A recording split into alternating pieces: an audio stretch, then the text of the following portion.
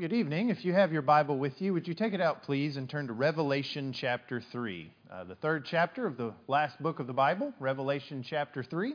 If you'll turn there, we're going to read verses 7 and 8 together. Revelation chapter 3, verses 7 and 8. Glad you're here. Glad for those who are visiting with us tonight. And it's my hope and prayer that God is pleased with the things that we do and that you are encouraged and built up to grow closer to Him by these things as well. Let's read together Revelation chapter 3 and verse 7. This is the letters that are written to the seven churches in Asia. And in verse 7, and to the angel of the church in Philadelphia write, "These things says he who is holy, he who is true, he who has the keys of David, he who opens and no one shuts, and shuts and no one opens." That's Christ and His authority. And so Christ says to the church in Philadelphia, "I know your works. See, I have set before you an open door, and no one can shut it. For you have a little strength, have kept my word, and have not denied my name." And he goes on to talk about some of the struggles and issues that they were having with persecution and so forth. But this passage tells us that Christ has the power to open and close doors. Door generally just indicates an opportunity, an opening through which a goal can be achieved.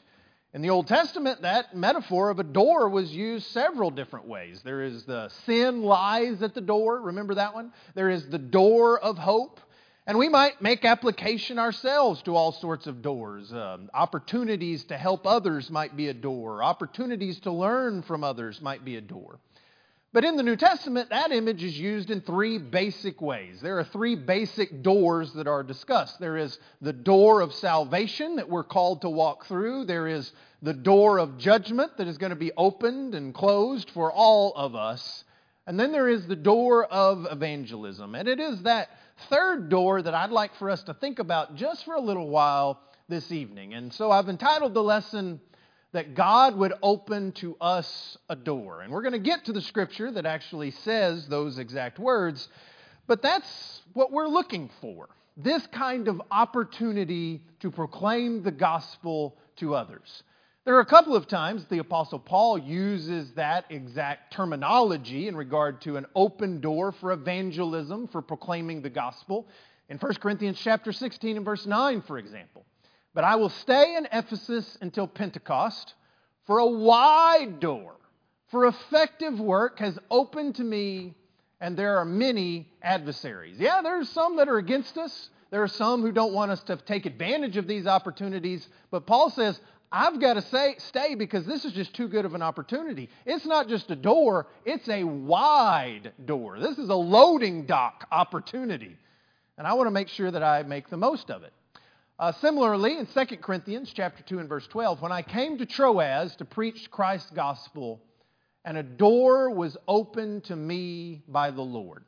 So it's not just that a door is open, just randomly. I've got a door of opportunity here. The scriptures are very clear when it comes to these kinds of opportunities for evangelism. It is the Lord who is opening that door. I had a discussion with one of you. Won't even say if it was a man or a woman, but in the foyer after church this morning, that idea that we both believe that God providentially works to give us opportunities to proclaim the gospel. And God providentially works to give the lost opportunities to hear the gospel. Those are those doors of opportunity that the Lord opens. That's a blessing, isn't it? When there are people with good and honest hearts who are willing to hear the Word of God, who are eager to know the truth from God. I know that we have a lot of disinterested people in this world when it comes to spiritual things. People who don't care very much at all about the gospel message. But I want us to be reminded, at the same time, there are those who are looking. There are those who are searching. And the tough part is, for us, just by looking at them, we can't tell the difference, can we? We can't tell the difference between those who are really searching and those who don't really care.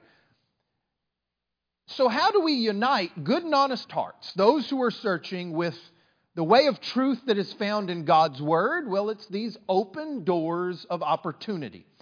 And God can open a door for us to proclaim the gospel to good and honest hearts. He can even open that door widely because He knows and He sees all hearts.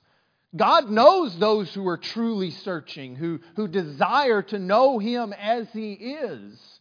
And I believe that God can work providentially to open those doors of opportunity. So, if God's the one doing the opening, and I believe that He is, and I believe the Scriptures bear that out, if God opens the door, then what do? Are we just sitting there waiting for the door to open, with our hands in our pockets? I was staying at a hotel not too long ago, and they had, those sliding doors to get in and out. And I just checked out, and so I was walking toward the door, and I walk up there, and I almost hit my face on the door. It didn't open, and so I did the shuffle back, and then I did the wave, and all these sorts of things. And finally, I just kind of stood there. I felt like, George W. Bush, like there's a door in front of me, I'm unable to open it, right? And finally, the door magically opened in front of me, and I looked back at the desk, and the two ladies who were there just waving real big at me. I think maybe they had it closed or something, and then they pushed some button. I felt like an idiot, right? But I think sometimes that's almost the way we are with these open doors of opportunity. We say, well, I'm just going to stand around, and eventually God's going to open a door for me. Sometimes that's the way it is. I don't deny that. Things just fall into our lap. We weren't expecting it. We weren't looking for it. But I do think that there are some things that God expects us to be doing in regard to looking for and taking advantage of and asking for these open doors of opportunity. So what I'd like you to do now is turn to Colossians chapter 4. Colossians chapter 4. We're going to read verses 2 through 5 together. Colossians chapter 4. I actually thought about not even having a PowerPoint tonight because the outline is right here in the text. If we look in verses 2 through 5, we see what it is that we should be doing. And I'll call it 7 steps, practical steps from this passage that any Christian can do. Anybody who has put on Christ, you can do this. For us to step toward these open doors. So let's read this together. And we'll stop along the way and make some comments. So Paul says to these brethren in Colossae, continue earnestly in prayer, being vigilant in it with thanksgiving, meanwhile praying also for us that God would open to us a door. There's our title for our lesson. I like, Peyton actually read from the English Standard Version, I believe you were reading from, and I kind of like what it says there in verse 2, being watchful in it, being watchful in this prayer. And that's exactly what we're supposed to do in regard to these open doors, right? We are supposed to be praying fervently in faith for open doors while being watchful to see those doors. Pray and watch, pray and watch, pray and watch. God expects us to, using a different metaphor, He expects us to knock on these doors. Marking your spot there in Colossians 4, go back to Matthew chapter 7. There are some assurances in regard to this. In Matthew chapter 7 and verse 7, not just speaking of these kinds of open doors, but it would certainly include the doors of opportunity for preaching and proclaiming the gospel. Jesus says in Matthew chapter 7 and verse 7, ask and it'll be given to you. Seek and you will find. And then notice the next phrase, knock and it will be open to you. For everyone who asks receives, and he who seeks finds. And to him who knocks, it will be opened. Now, I think there's obviously some context to those phrases. But when it comes to opportunities to proclaim the gospel, I think that's pretty much it. I think that's the way it is. If we are praying for these opportunities and if we're watching for these opportunities, if we are knocking on these doors, God will give us these opportunities. It begins with this desire on our part, a desire to knock, a desire for the door to be open. And often we have to knock with full realization that we don't open the door, but that it's open to us. God does the opening, but if we knock, He will open. That knocking is often by our prayers. Ty Thornton is really good about this, praying for these opportunities. I've preached on this need several times, to pray fervently in faith for open doors of opportunities. But I'll admit, sometimes I get distracted and I go for long periods without doing it. And then like a dummy, sometimes I'm like, I wonder why I haven't had as many opportunities. Well, maybe because I'm not praying for those opportunities. And this isn't some magic formula. Don't think about it in those terms. But this is where the process needs to start in regard to these open doors. Praying for open doors does two things for us. Number one, most importantly, we know God answers faithful, persistent prayer according to His will. He will open these doors. But number two, it keeps the need for these doors and their opening at the forefront of our minds on a daily basis. That we are watchful for it, watchful in these prayers so that this door might be open to us. A door for what? A door for us to walk through? Well, not exactly. That's not really what he says in this passage. Go back there to Colossians chapter 4. Read again with me beginning at the start of verse 3. Meanwhile, praying also for us that God would open to us a door for the Word. The second practical step is that we need to be ready to use the Word of God. If you'd like to turn over to 1 Peter chapter 3, we're going to look at a couple of verses over there in 1 Peter. 1 Peter chapter 3 and verse 15. Many of you probably know this one. But sanctify, set apart as holy, the Lord God in your hearts, and always be ready to give a defense to everyone who asks you a reason for the hope that is in you with meekness and fear. We need to be ready. But it's not really being ready with our own words. It's being ready with God's Word. Because that's what saves people. Matthew chapter 13 makes that clear, right? That what is sown is the Word of God. And when the Word of God is sown in people's hearts, that's when we have something producing. But it's also right here in 1 Peter, if you go back to 1 Peter chapter 1 and verse 22. 1 Peter 1 and verse 22. Since you have purified your souls in obeying the truth through the Spirit, in sincere love of the brethren, love one another fervently with a pure heart, having been born again. How? Not of corruptible seed, but incorruptible. Incorruptible seed through the Word of God, which lives and abides forever. Because all flesh is as grass, and all the glory of man is the flower of the grass withers, and the flower falls away, but the word of the Lord endures forever. Now this is the word which by the gospel was preached to you. Let me say this. I think it's at this point that we get a little trepidation sometimes. We get, number one, pray fervently in faith for open doors, and we're watchful for them. But I think sometimes we're almost afraid to knock because the door might be opened. And then we'll have this responsibility to step through it. And maybe sometimes, you've heard and you've read 1 Peter 3 and verse 15, always be ready. And you think, but I'm not ready. May I just suggest that you're probably a lot more ready than you think you are? I think the devil wants to convince us that we don't know enough to talk to others. And yet when you think about, as you go through the book of Acts and other places, when you think about how little people needed to know in order to become a Christian. Now, in order to continue living as a Christian and growing as a Christian, they need to know a lot more. But how little they need to know in order to become a Christian. Every single one of us who are Christians can share the Word of God that much. Why? Because you had to know that in order to become a Christian yourself.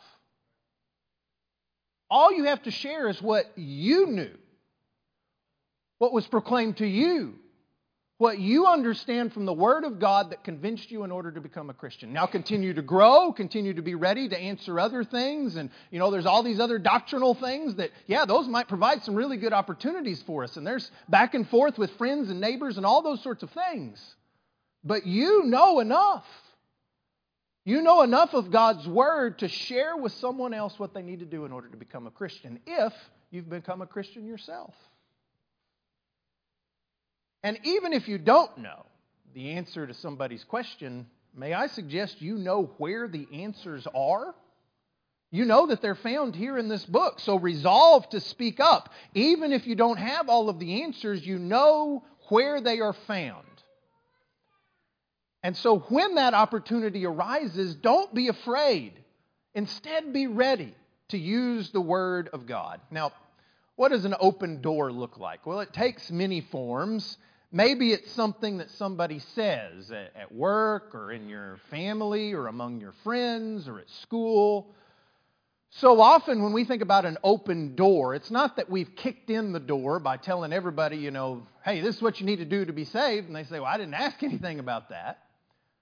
So often people, and I think it's God working, open those doors for us if we're watchful for them. Have you ever heard somebody say, well, I personally believe, you know what that is? That's an open door. They have expressed to you 99% of the time without you asking, they have expressed to you their personal beliefs about something in religion. You know what is absolutely fair? You know what is in no ways threatening? For you to then share in return, well, this is what I think God's Word says about that. I personally believe such and such. Well, don't you have every right to return your own comment to that? What about I feel in my heart? Or my pastor says? Or, I have my own relationship with the man upstairs. How about this one? I can't believe what that ungodly government did. Well, I'm not here to talk about politics, but as soon as they say ungodly, they have introduced religion into the conversation. That's just a sign of the end times. It was a miracle. So-and-so was saved. I'm a Christian, but I don't look down on anybody else's religion. At my church, we do this. I knew God just sent me a sign. That was a God thing. God just spoke to me. I feel that God is working here. Raise your hand if you've heard any of those phrases at some point. All of us have. And there are dozens and dozens more that we could list. In fact, something I want you to think about doing. I made some of these, and I've got a few more that we could read, but I want you to give this some thought. What do people say around you that might give you an opportunity? You raised your hand and said, yeah, I've heard some of those things. So, if these are the kinds of things that people say, and we're supposed to be ready to give an answer, maybe it would be a helpful exercise for us to sit down and say, well, these are the phrases that I have heard with my friends, with my family, with my coworkers. How would I go about answering or commenting on those things from the Word of God? And maybe it's just asking a question that leads them back toward what the Bible says. Wow, how do you know that? What makes you think that? What scripture is that? Have you thought about this verse that speaks to that? That reminds me of this verse over here. And maybe you can be a little bit more aggressive. Well, I hear you, but I also know that the Bible says this. How does that go with what you're saying? I think sometimes, and we're going to talk about more here in just a moment as we read through this idea of our speech being with grace and seasoned with salt. I think sometimes people are really aggressive with us, and we just kind of sit back and take it. But what's good for the goose is good for the gander. If people bring these things up, that's an opportunity for us to speak to them kindly and pull out the Word of God to speak toward whatever it is. Even things that aren't explicitly religious. Maybe that's not the right word, but what are you doing this weekend? That's an opportunity. Why don't you drink? Why don't you work on Sundays? Why don't you show off your body before you lose it? What do you believe about this? Those questions are all opportunities for us. And when we see those around us who are in pain, who have lost someone, who are searching, who are going through a hard time in their lives, say a prayer, send a verse, and knock on the door in front of you. So, be ready. But know that it's not you. Ultimately, it's the Word of God that's going to do anything with these people. All right, go back to Colossians. Let's keep reading. Verse 3, meanwhile, praying also for us that God would open to us a door for the word to speak the mystery of Christ, for which I am also in chains, that I may make it manifest as I ought to speak. That idea of manifest is just that it's clear, that it's easy to see. It's manifest. And so what should we be doing? Well, we should be praying again for boldness of speech, clarity of communication, and wisdom of words.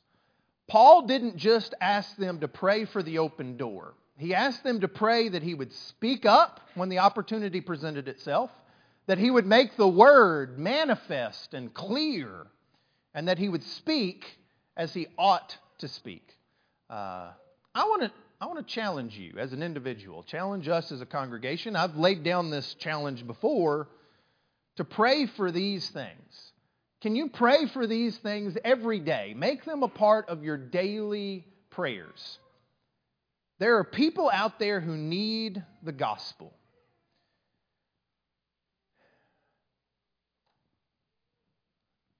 We live in a crazy world, don't we?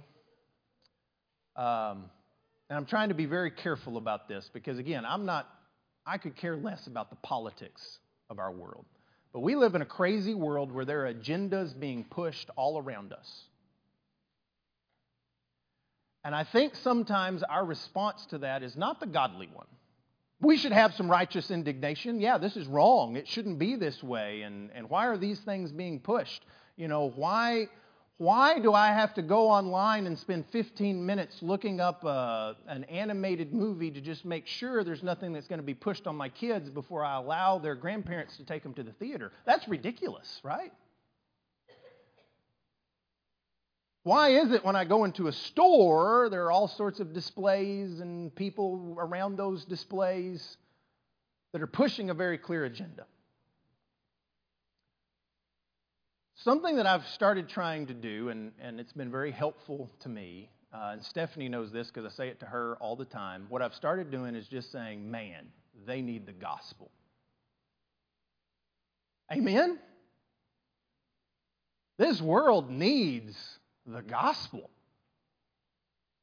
And all of those people that we tend to get so upset about and angry about, you know what they need? They need the gospel. Now that puts me in a much more godly state of mind in regard to their foolishness or even in regard to their evil.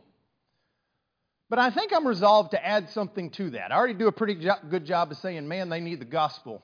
I think what I want to add to that, and let me again challenge you to maybe do this same thing. They need the gospel. And so may I say a prayer every time I think that. God, give me an open door with them. Give me an open door for the word.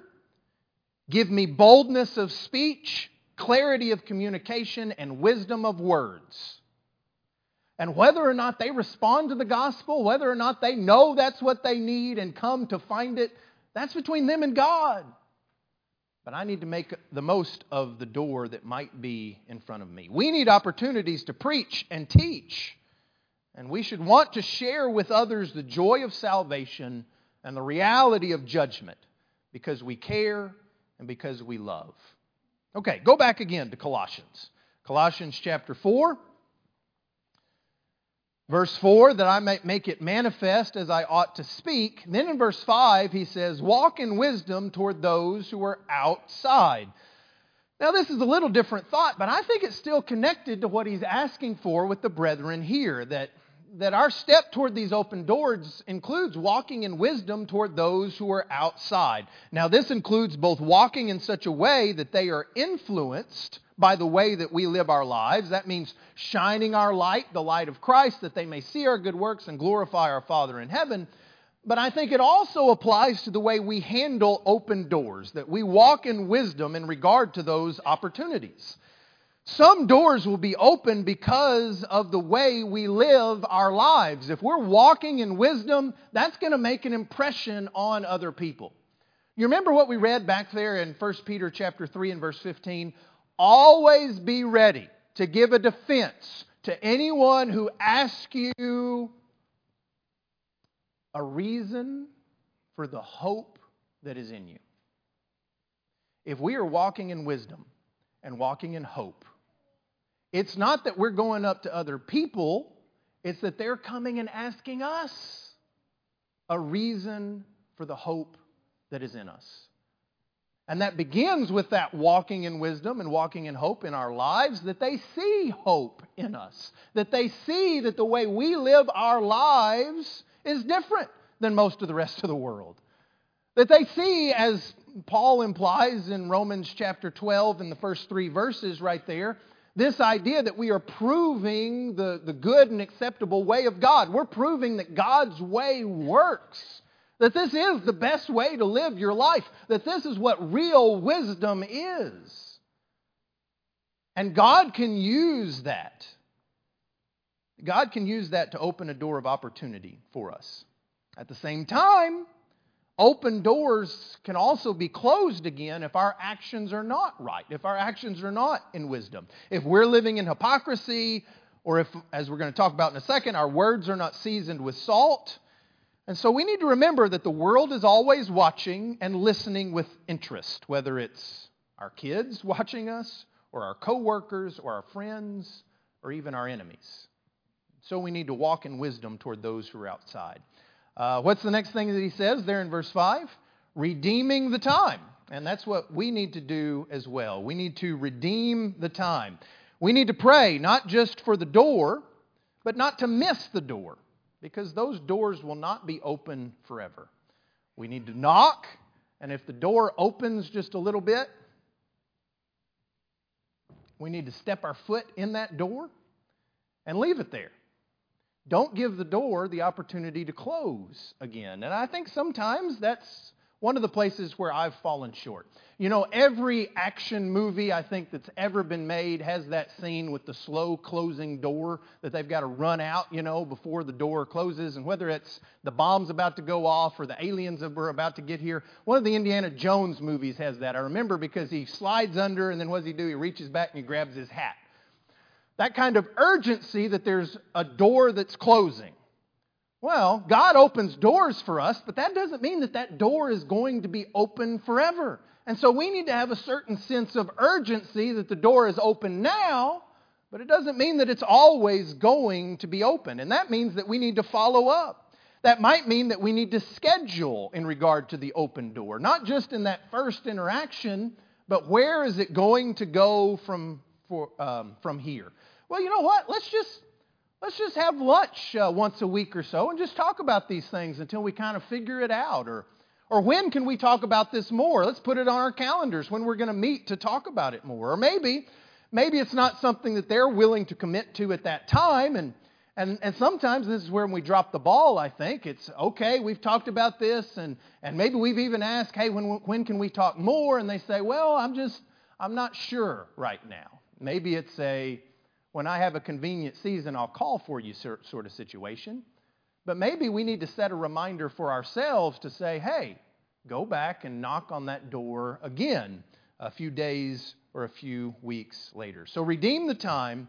And then as he says in verse 6, let your speech always be with grace, seasoned with salt, that you might know how you ought to answer each one.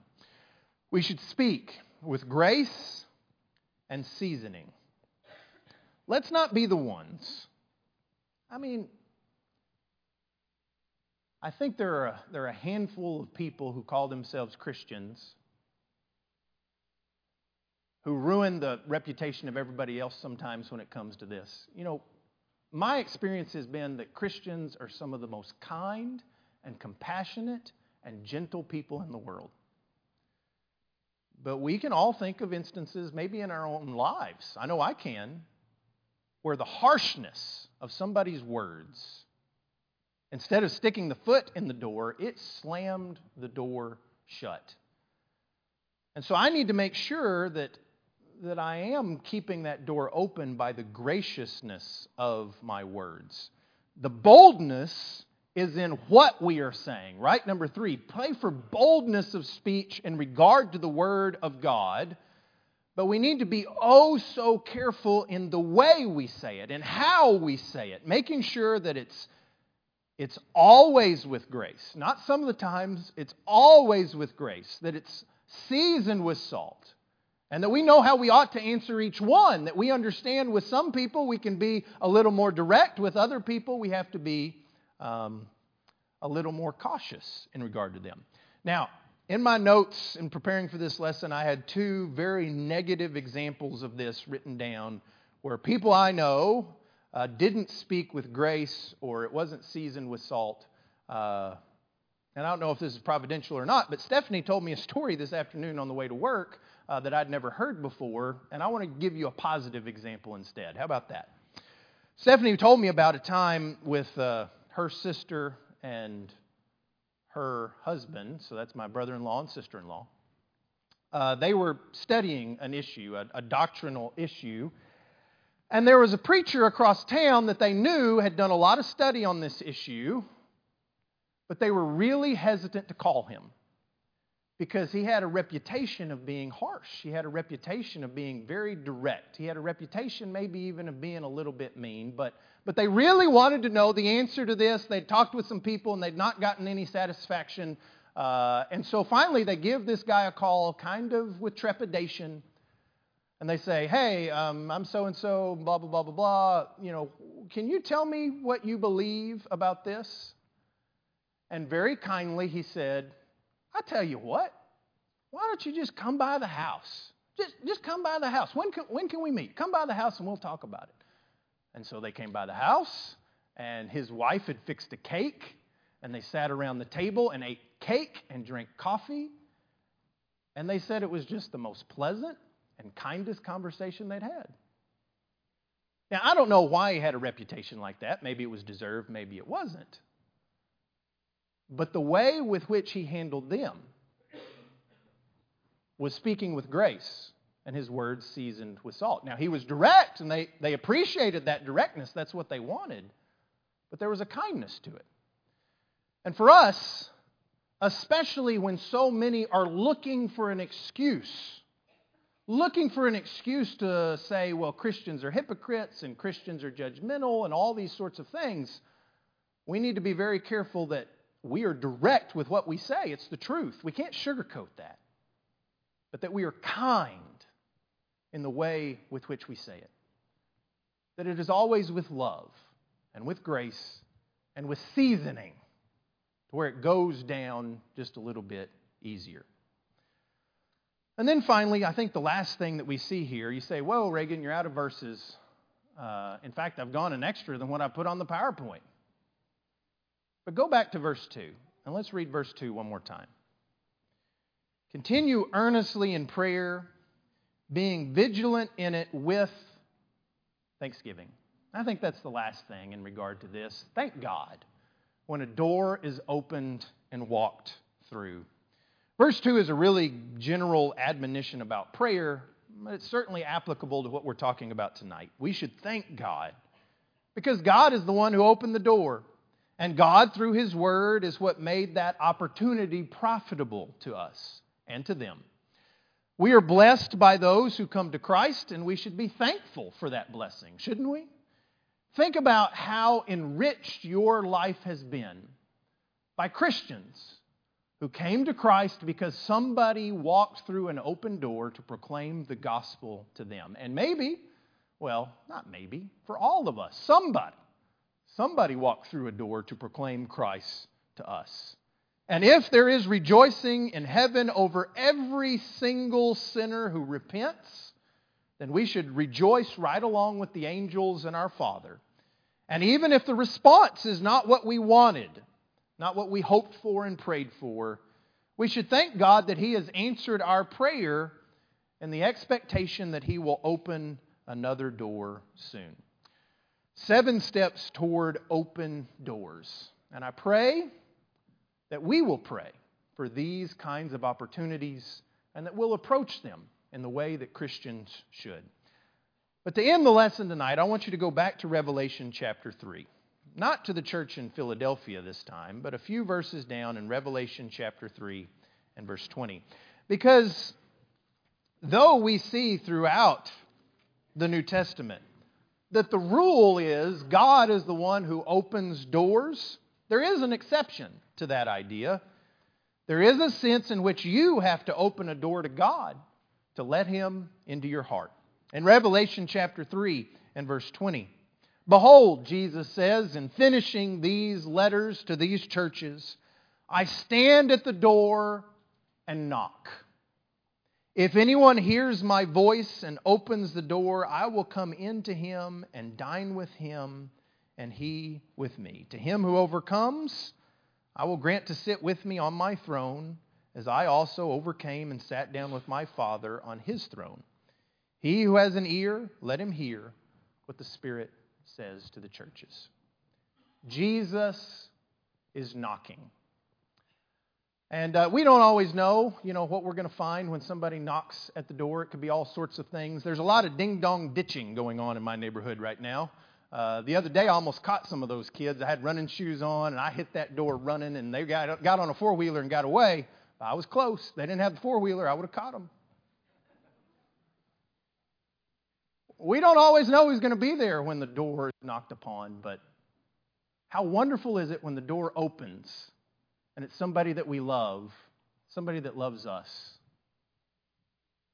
The one who loves you the most, the one who gave His life for you, is knocking at the door. And He's asking, "Please let me come in." Will you answer that call? Will you open the door of your heart, even this evening, to Jesus, and come in humble submission, putting Him on in baptism to rise to walk in newness of life? And maybe you're already a Christian, and yet your heart is closed to Christ. Maybe you're going through the motions. He's knocking on your door also. Open to Him, and you can receive all of the blessings that come from that relationship. If you need to do that even this evening, and we can help you in some way, come now, while together we stand and while we sing.